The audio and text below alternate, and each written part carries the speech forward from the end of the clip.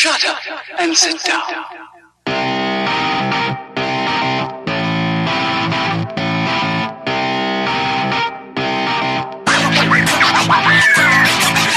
Welcome to another episode of the Superhero Movie Club, a community of superhero movie fans. All nerds welcome, but please wipe your feet at the door. I'm your comic book cultured host, Michael Bauer, joined by the movie maestro, James Schuyler Houtsma, and the scientific scholar, Ben Anderson. SHMC is your premier movie discussion podcast. Every week we continue our journey, exploring our favorite subject, superhero movies. Every fan sees the movies differently, so we gather some amateur experts to discuss certain aspects of the movie.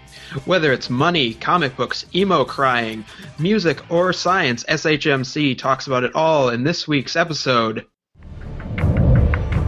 I'm gonna ask MJ to marry me. A man has to put his wife before himself. Can you do that, Peter? Yeah, I think I can. We have some new information.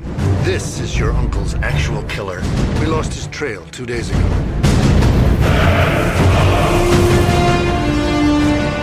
This man killed my uncle, and he's still out there! Everybody needs help sometimes, Peter. Even Spider-Man. Revenge is like a poison that can take us over. And before you know it, can turn you into something ugly. The suit. Where'd this come from? The power. Feels good. You lose yourself to it. Whoa! Spidey, love the new outfit. Remember Ben Parker? What does it matter to you anyway? Everything!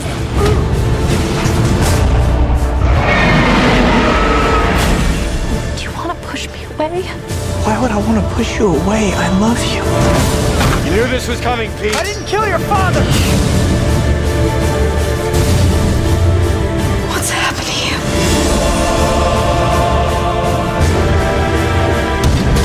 We've all done terrible things to each other, but we have to forgive each other, or everything we ever were will mean nothing. I need your help. I have to stop it.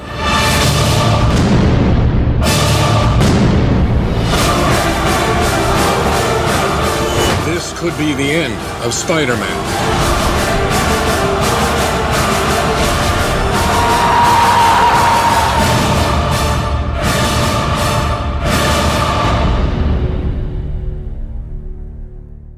Spider-Man 3, and yes, there will be spoilers.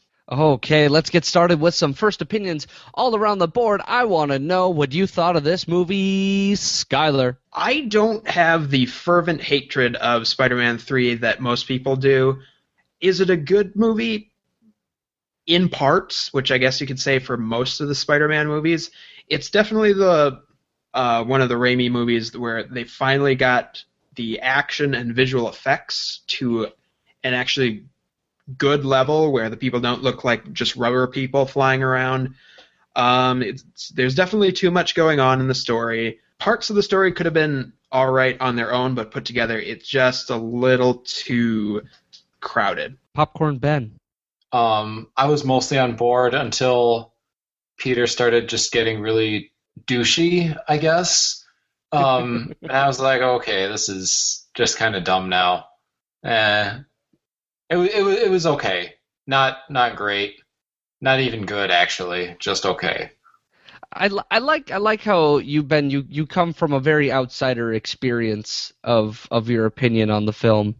You don't really, you're just you're just like the moment he got douchey, like nothing to do with comic books or anything like that. Just that's when it started sucking.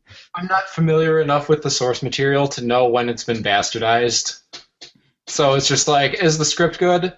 In this case, no, it wasn't. So that's why I don't like it. I always make it a point to try as hard as I can to watch the movies before the show, and I managed to watch this one. And you notice some certain aspects, I think, when you rewatch a movie that you haven't seen in a long time.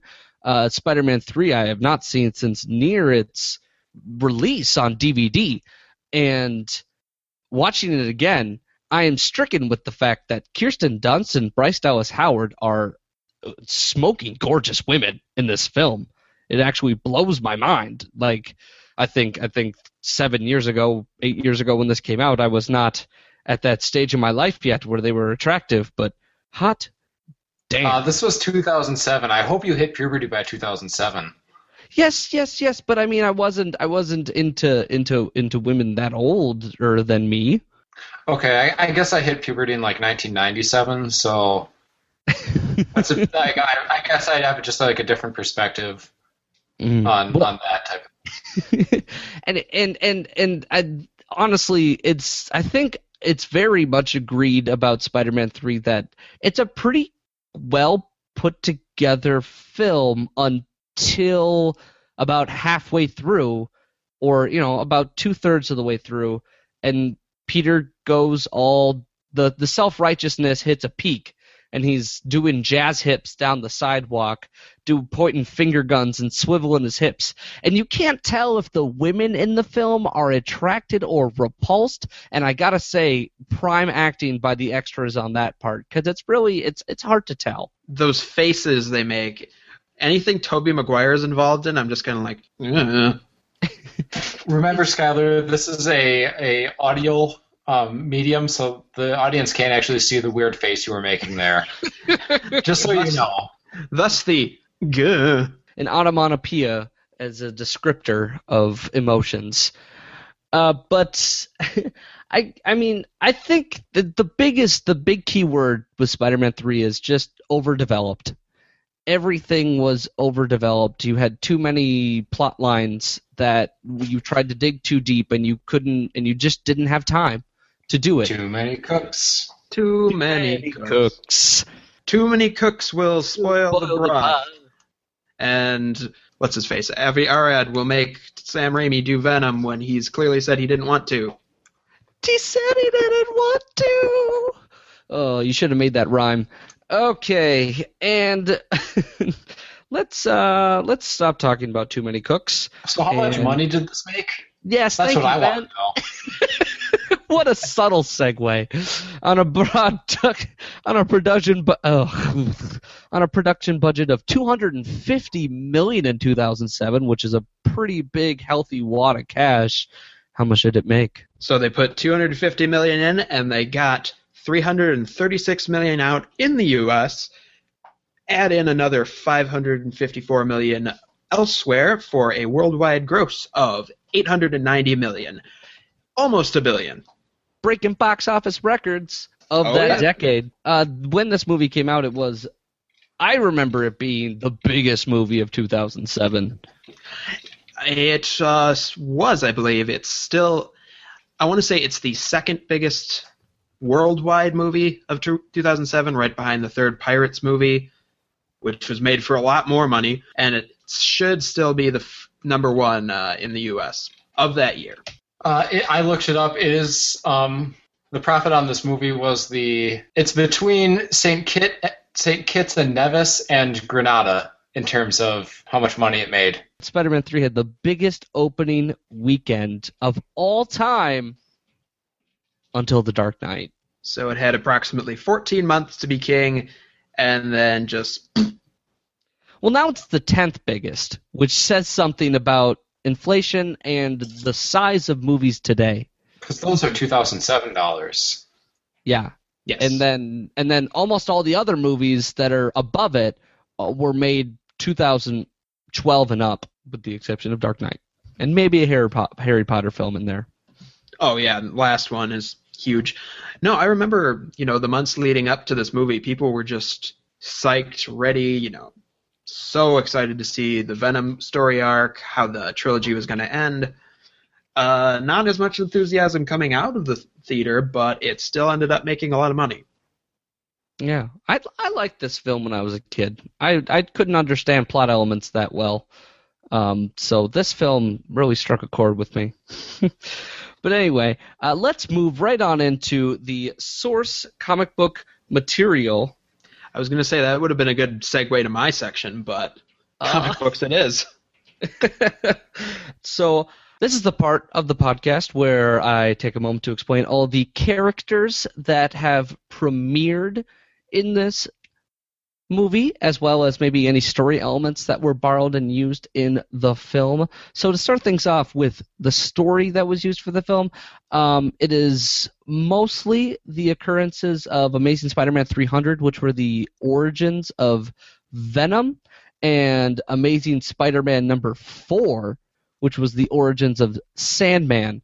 This sort of combined those two origin stories and then, mixed them into Sam Raimi's current trilogy plot, and you get Spider-Man 3. And then for some reason mixing Gwen Stacy in as the second girlfriend instead of the first.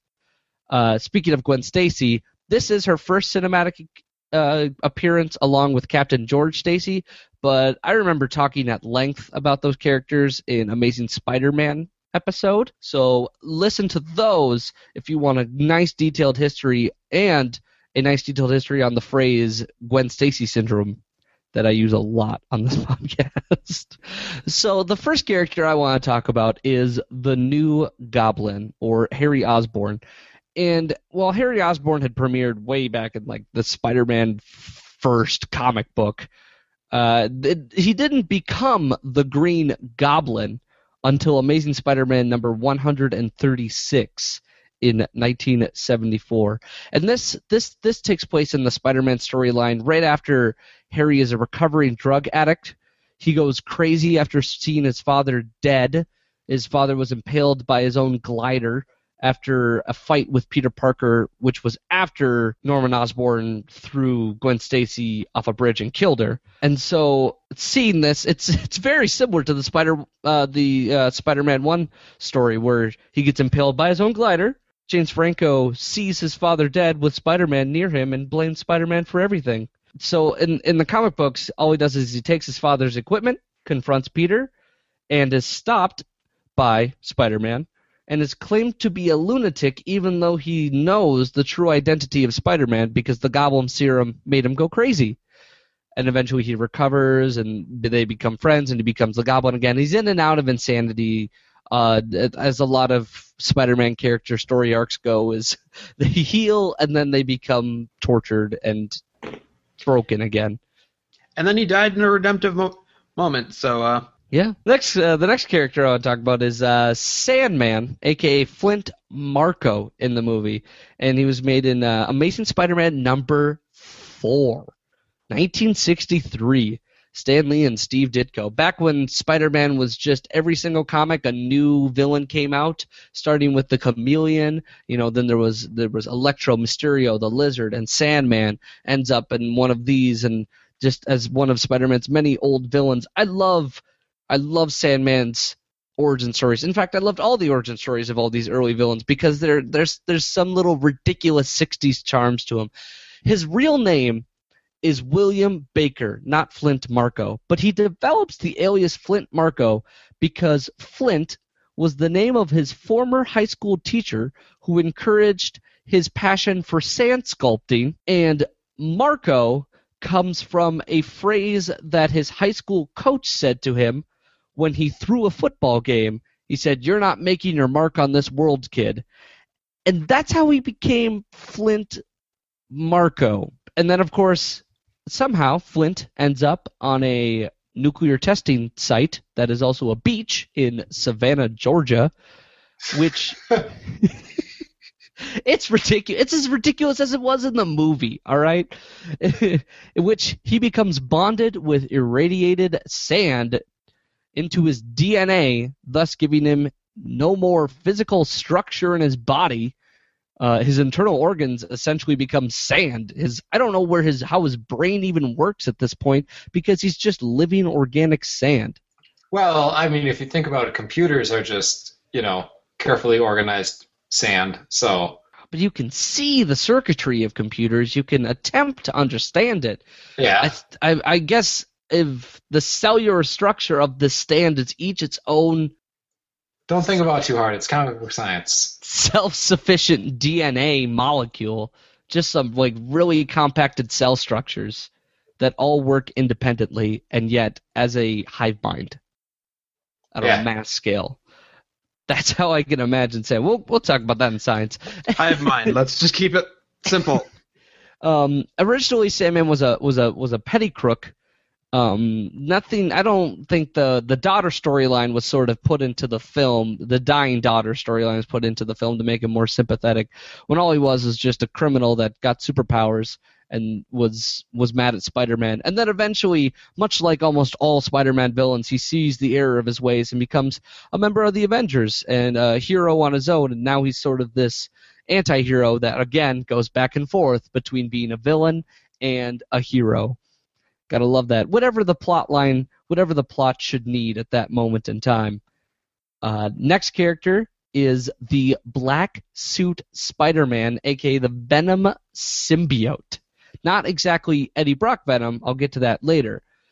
The first appearance of the Black Suit appeared in Secret Wars number 8 in 1984 by Jim Shooter. And I love the origin story of the Black Suit because it was a concept that was proposed to editor-in-chief at Marvel, Jim Shooter, by a fan from Illinois named Randy Schuler.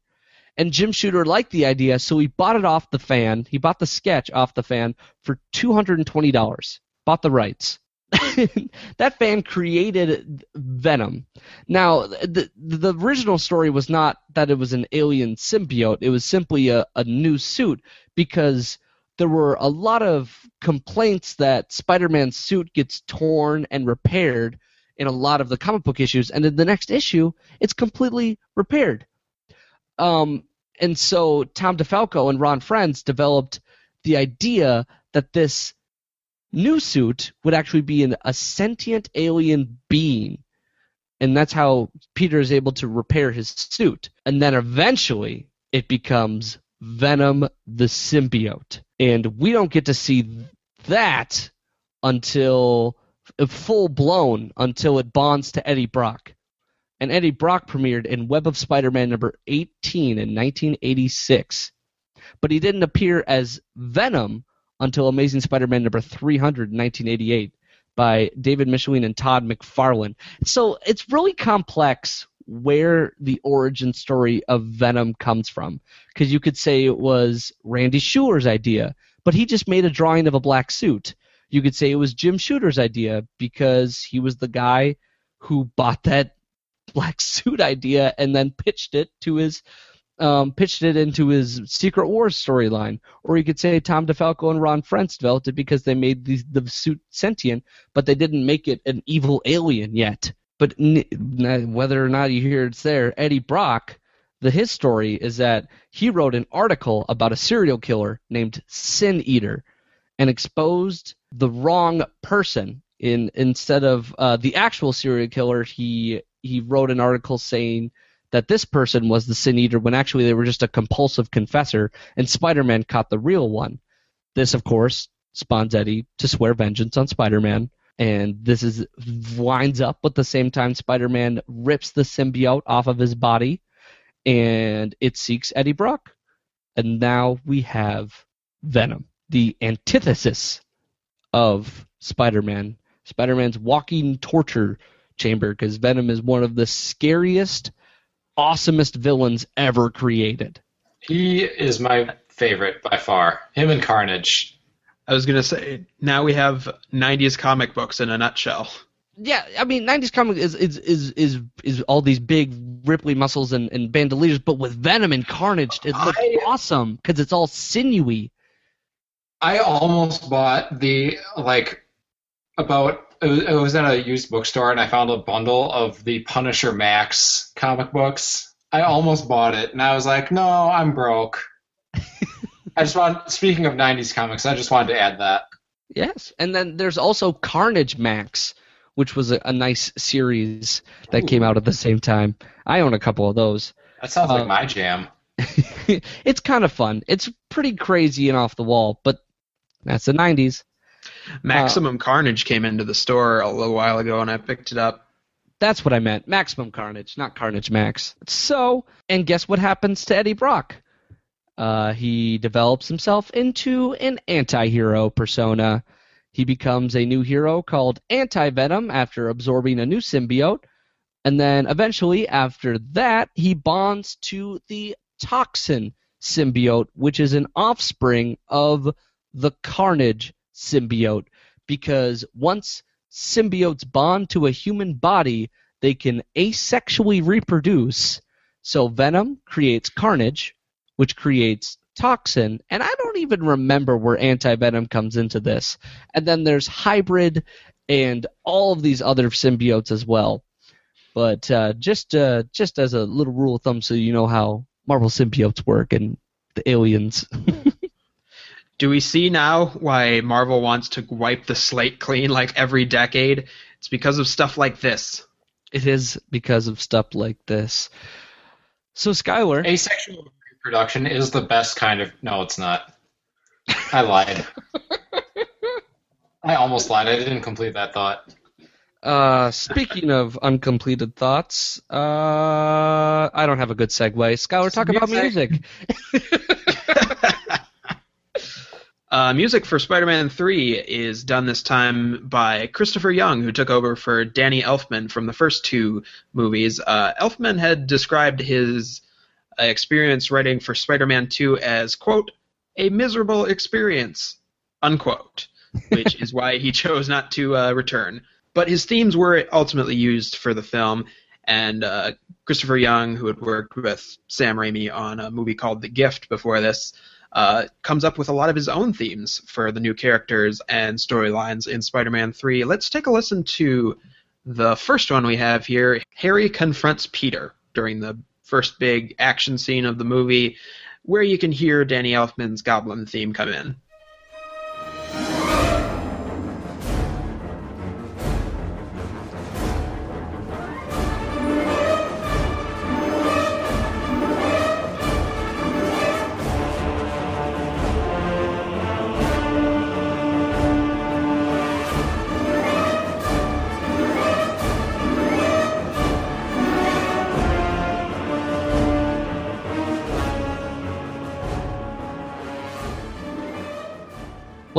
What's that whoop sound? Pretty sure it's a French horn just flutter-tonguing. Yeah, I think it's called a rip. Yep, it is literally called a rip, and it sounds like it. What's a rip? Oh gosh, I used to know how to, from marching band. I used to know how to do them.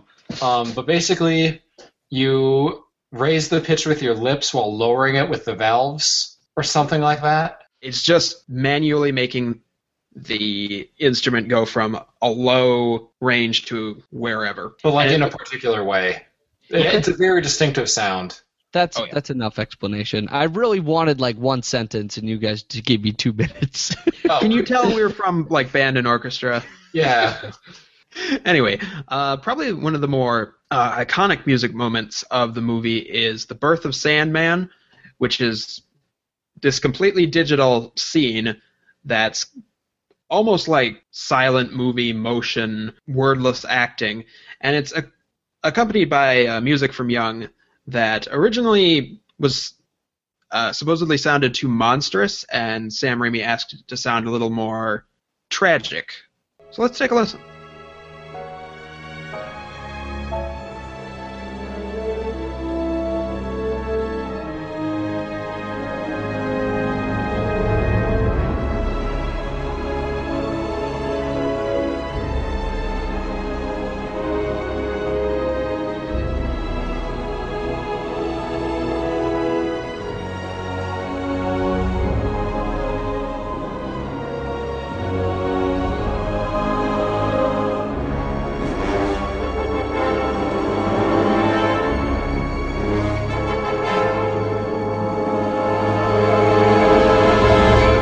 Yeah, there were some really serious attempts to make Sandman a very sympathetic villain, but at the same time, I think they were a little bit too transparent.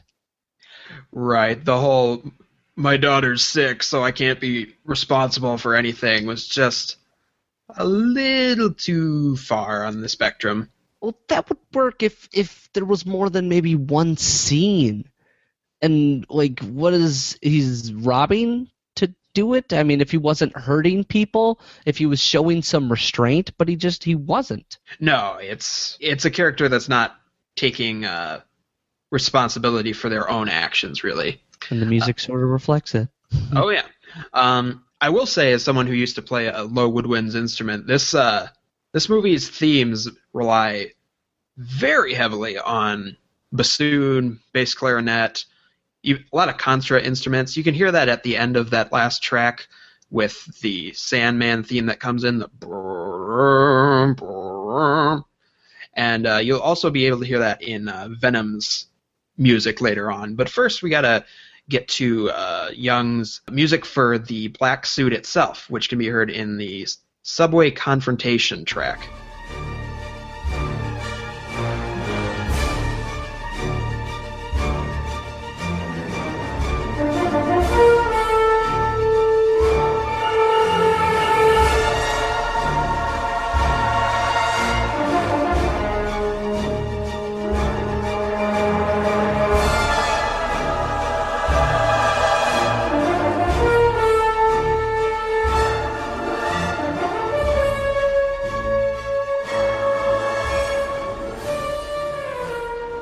I'm really digging the operatic vibe of this Those track. are some French horns, man. No kidding. And some nice ahs in the background.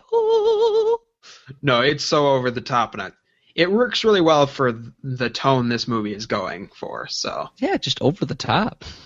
it is, and there's nothing wrong with that. Especially when I think Young comes up with some pretty memorable themes this time around. Especially for how many new ones he comes up with, too. As kind of something that isn't so grounded in the themes, kind of a fun one-off is the mansion fight between Peter and Harry that utilizes the trap set you might hear in a street beat. Let's cue it up.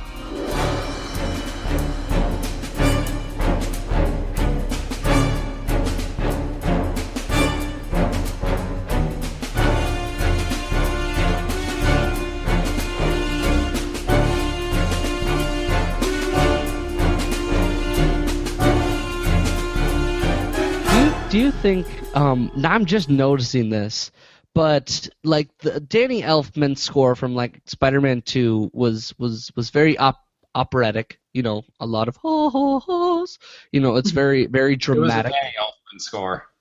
Yeah, it was a Danny Elfman score. And this film started with those themes at its base. And then the farther we go, the more jazzy it gets. Worse the script gets. There's some serious jazz going on in the later half of this movie. I don't know if that's a director's choice or a musician's choice, but it definitely happens. It's a little uprooting because it kind of makes it feel inconsistent. I think that's why, you know, it affects everybody's overall mood of their opinion of the last section of the film. True enough. I mean, obviously jazz has a place in a New York setting, but in a Spider-Man setting, it depends on whose iteration it is. Definitely not a Sam Raimi iteration. Sam Raimi does not scream jazz. What Sam Raimi does scream, apparently, is operatic stuff, which we will get back to with the last track, Joined Forces.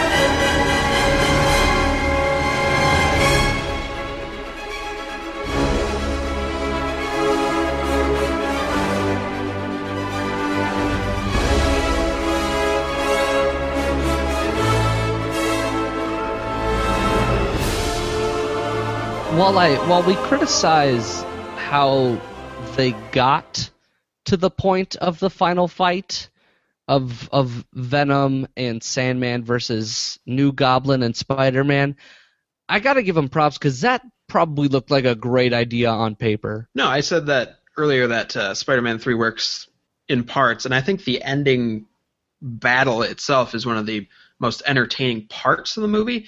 Yeah, how they got there, muddled. But just listening to this track, that good old Spider-Man magic with the Danny Elfman theme and all that, it really elevates it. It really, and it also feels like do you get a sense of return? Because this is the scene where he comes swooping in back in his old costume. Oh yeah, it's like, okay, we've meddled around in some weird stuff for the last hour. Let's get back to what we all know here with Spider-Man saves Mary Jane for the third time in a row. So. Yeah. Well, fun fact, that was actually supposed to be Bryce Dallas Howard. That was supposed to be Gwen Stacy in the car. That's right. But apparently that would just be too crazy. It'd be too crazy to do that. I'm not sure. I think the studios dipped a toe in that one. You think? All right. So, any more music from your end, Sky Guy?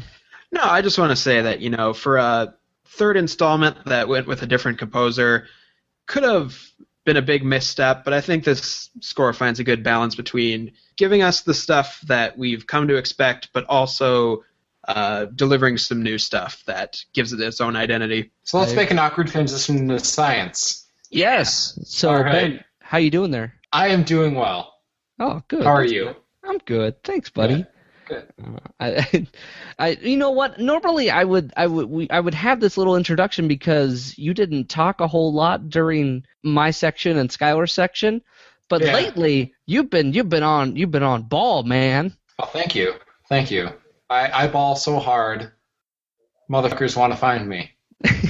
So I don't think I need to make sure that you're here anymore. Oh no, I'm definitely here. You're picking it up. So let's talk about science, baby. Science elements in the movie that we can sort of try and discuss, or at least sort of draw out as much as we can, just because it's kind of fun. It's a fun little extra segment to do with everybody sees movies differently, and let's talk about some science elements. So, number one topic, New Goblins hoverboard. New Goblins hoverboard. It's 2015. Where's my goddamn hoverboard, right?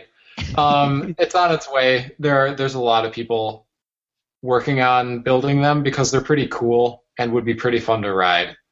I was like looking this up this afternoon, seeing who has hoverboards, who's building one, and there's several companies that have like these prototypes out there. They're not as spectacular as what Green Goblin has, but now do they operate through magnets or through propulsion, through blades like helicopters? Well, most of them honestly are just really, really small wheels, really subtle wheels. Yeah, like a lot of them are just like, oh, it's a skateboard, but like the wheels are in a slightly different position or something. Yeah, I was going to ask when you meant not as spectacular, meaning it goes like 3 inches off the ground and nothing else. Yeah. Okay. There's Hovercraft, which is like just a big version of a hoverboard, but they operate on compressed air. So you just like pump air really fast, through a thing with holes in it, and then it lifts the whole thing up like 3 inches, and it's lame. So, yeah. But I mean, you look at it, and essentially, Goblin's hoverboard is a drone that he rides. Yeah. So it's it'd be like a really big quadcopter. I guess would be the best way to get the Green Goblin thing going. And the thing about it is, you just, in order for that, it just wouldn't be able to fly because it wouldn't be able to support like a 200-pound man. For you to like stand on top of it, it'd have to generate a hell of a lot of thrust. And there's a reason quadcopters and drones have to be lightweight, because if they're sturdy enough to carry you, then the power source for it is going to make it last like 3 minutes, and it's going to be this enormous battery, or it's going to be plugged in or gas powered. Hoverboards. Debunked, or at least, explained. Not debunked, but just being like, hey guys, have realistic expectations. Either invest in a real skateboard or a Segway or something, or be comfortable with this like enormous, clunky, and extremely loud thing that goes 3 inches above the ground. Now let's talk about the topic that I really want to talk about before the big one, and that is Sandman. How the hell does he work? How, that is a question. Magic, comic book science, I don't know. There's no. I mean, I said earlier that like computers are just organized sand, and if computers can think, in air quotes, why not Sandman, I guess? I don't know. I don't know where to go with this one because it's not really a real thing that can happen. In any way. Like, there's no way... Like, well, I mean, I'm just... I can't even begin to explain... We know it's not real. We know there's no chance it's real.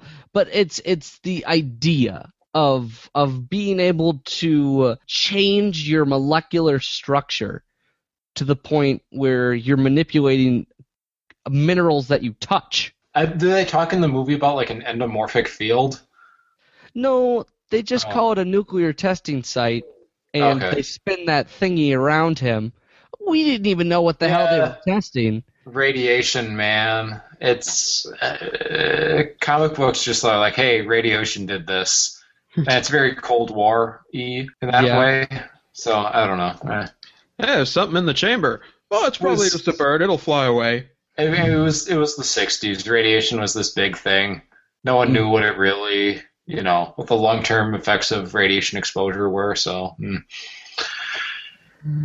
All they knew was that in the short term, it messed you up. Yeah, basically. All right, let's talk about the big topic then. The big thing. And that is symbiosis. Yes. The reliance of one organism on another. Not reliance, actually. It's a mutual thing. So symbiosis is a relationship between two distinct species that is A, close, and B, long-term, and C, usually mutually beneficial. So a good example of this, Finding Nemo. The symbiotic relationship between the clownfish and the sea anemone. The sea anemone is venomous and protects the clownfish from predators, and the clownfish feeds on parasites that might grow on the anemone. So it's a symbiosis because it's close, long-term, mutually beneficial. Is there anything that's like actual physical bonding? Yes. Oh. Yes, there are symbiotic. I'm trying to think of an example. The bacteria that live in your gut. That is a symbiotic relationship. They help us digest food. We give them a place, the right environment for them to grow in. Now, as soon as this relationship becomes non-beneficial, it becomes a parasite, correct? Yes. Yeah, so if it becomes not mutually beneficial, then it's called commensalism. I don't really know how to pronounce it, but it just means there's an interaction. It's not beneficial or harmful. If one of the parties is significantly harmed by the other, then it's a parasite. So I think Venom and Spider-Man, like that kind of thing is a parasitic because Spider-Man is definitely harmed by Venom being attached to him. But he also gains the strength, super strength. Yeah. So it'd be, I don't know. I don't know what it would be then, but just a bad relationship. Just no good. It's a give and take of sorts. So yeah, symbiosis is a real biological concept, and you can observe it all over the place in nature. And then there you go. Yeah. Symbiosis in Spider-Man. We need to find a word for what his actual deal was, because it was like symbiosis with a catch. Yeah, it's I don't know what that would be. I would call it parasitic because it's feeding off his negative emotions, I guess. Yeah, basically. All right. He is harmed by it significantly, even if it gives him super strength. He's still harmed by it. So. Any more science, Ben? That's about all I got for this one. Pretty short and sweet. Yeah, but I liked the symbiosis because I like it when things in comic books relate to the real world. Yeah, it is nice. There's Sandman, which I don't even know where to begin explaining how that's all up and wrong. I just ignore it. But yeah, it's good to see comic book writers using science in a productive way. All right, then let's talk about a couple fun facts before we end out the episode tonight. First fun fact I'd like to say is we all know that Spider-Man 3 was a bit of a mess between characters, and it was, the trilogy was demanding a conclusion on the Goblin story arc. Sam Raimi really wanted to put Sandman into the film, and the studio was really pushing for Venom because he has huge marketing potential, which obviously paid out. But the original draft was to have, instead of Venom, was a team-up between Sandman and Vulture, and Vulture was rumored to be played by Sir Ben Kingsley. Back in the day when Spider-Man 4 was still a possibility, they had actually lined up Ben Kingsley to play the Vulture for that fourth one. And that was supposed to have Carnage in it, right, as the other villain? I don't think so. I think they were doing something with Anne Hathaway also playing another Vulture-like character. Like Silver Sable? Black Cat? No, basically the chick Vulture. Oh, that's odd. I can see it, though.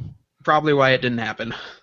The butler in the film, Houseman, is actually Bill Paxton's father. Who looks like he just does not know where he is, what he's saying. But he's adorable. He's an adorable old man still. And any fun facts from you guys? Nobody did any research on this film, did they? I don't have any fun facts.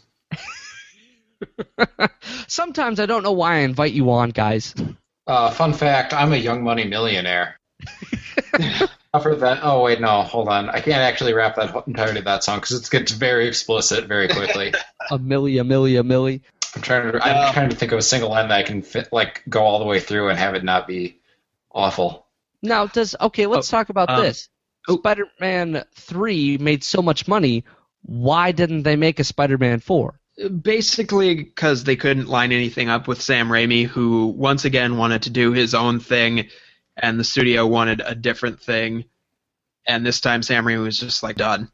So that, and I think, didn't actor contracts expire after the third film as well? I distinctly remember there being a lot more fuss about will they come back, won't they, blah, blah, blah, blah. So probably because their contracts expired. Yeah, that was in the news for a long time.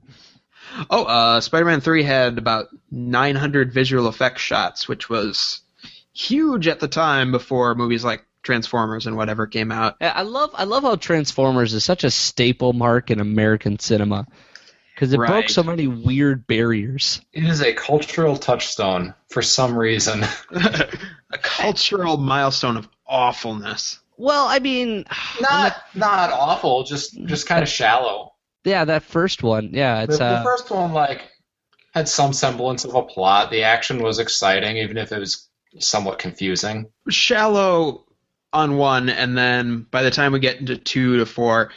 2 through 4 were just confusing messes. On repetitive mess. And continually worse. Okay. I think we should. I'm gonna edit. I think we should wrap it up because we started talking about Transformers again. Yeah, I know. Okay. Question: is the Daily Dot satire? What's that? The Daily, is it like The Onion? I don't know. Never heard of it. Okay, because I just found a thing in my Twitter. Tommy Wiseau wants to direct a Fantastic Four reboot. Oh yeah, I saw that. Holy shit! No, that is not satire, actually. Oh wow. Okay, I would watch the shit out of that movie. Could it get any? I mean, we've already hit rock bottom. It can't get worse. It can just get Funny. It can only get better, and if it gets better, it's going to be so bad it's good, rather than being just abysmally awful. Oh, that's exciting. I'm so excited.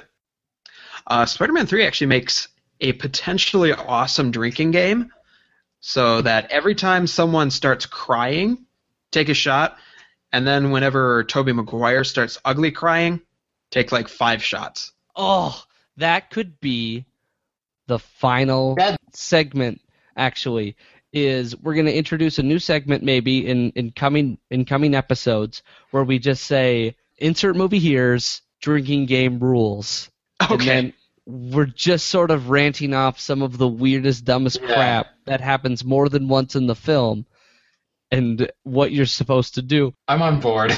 Yeah, you like that idea? Okay. Yeah. It just so happens that this one is the perfect one to start that on. Knock, knock. Who's there? The end of this episode. Looks like that's going to wrap it up today, Superfans. Superhero Movie Club is recorded and produced by Tri-Op Cop Productions. If you like what you hear, show us your support by rating us on iTunes. Doesn't cost you any money, but more just a moment of your time to click a damn button. Fans, we know we've got 60 of you who are at least fans, and I know probably 50 of you have not rated us. Just do us the small favor. We give you this for free. Tell us that you like it. That's all we're asking. And you do that, you don't even have to attach your name to it. If you tell us that you like us more, you have plenty of opportunities to do so. Like Reddit.com/r/superhero movie club. If you want to talk about episodes with us after we post this, we'd love to hear from you. And we've also got an active Twitter feed at SuperheroMC. Follow us there. Send us your questions, comments, concerns, haikus, and suggestions, and we'll use them on the air. Also, if you follow us on Twitter, I will give you a fun superhero name based on background knowledge of just the name of your Twitter handle. Example includes @Derek Patrick is following us, so I gave him the superhero name. The supervillain name, Derica Patrick, able to beat Danica Patrick in every single competition, no matter how silly. God damn, that's sinister. What are you gonna do with 140 characters? All right, and a fun little quip awaits you, so join the club, and that'll do today. I'm your host, Michael Maurer. James Schuyler Houtsma. And Ben Anderson. And I hope you all have a super week. Yay! And I believe the driving itself, that funky soul. And Houston, Texas, that's up together with the funky soul. And Mobile, Alabama, they're getting that funky soul. Raise up, get yourself together, drive that funky soul. Los Angeles, raise up, get yourself together, drive that funky soul. Birmingham, raise up, get yourself together, drive that funky soul. On the island, mom, get yourself together, drive that funky soul.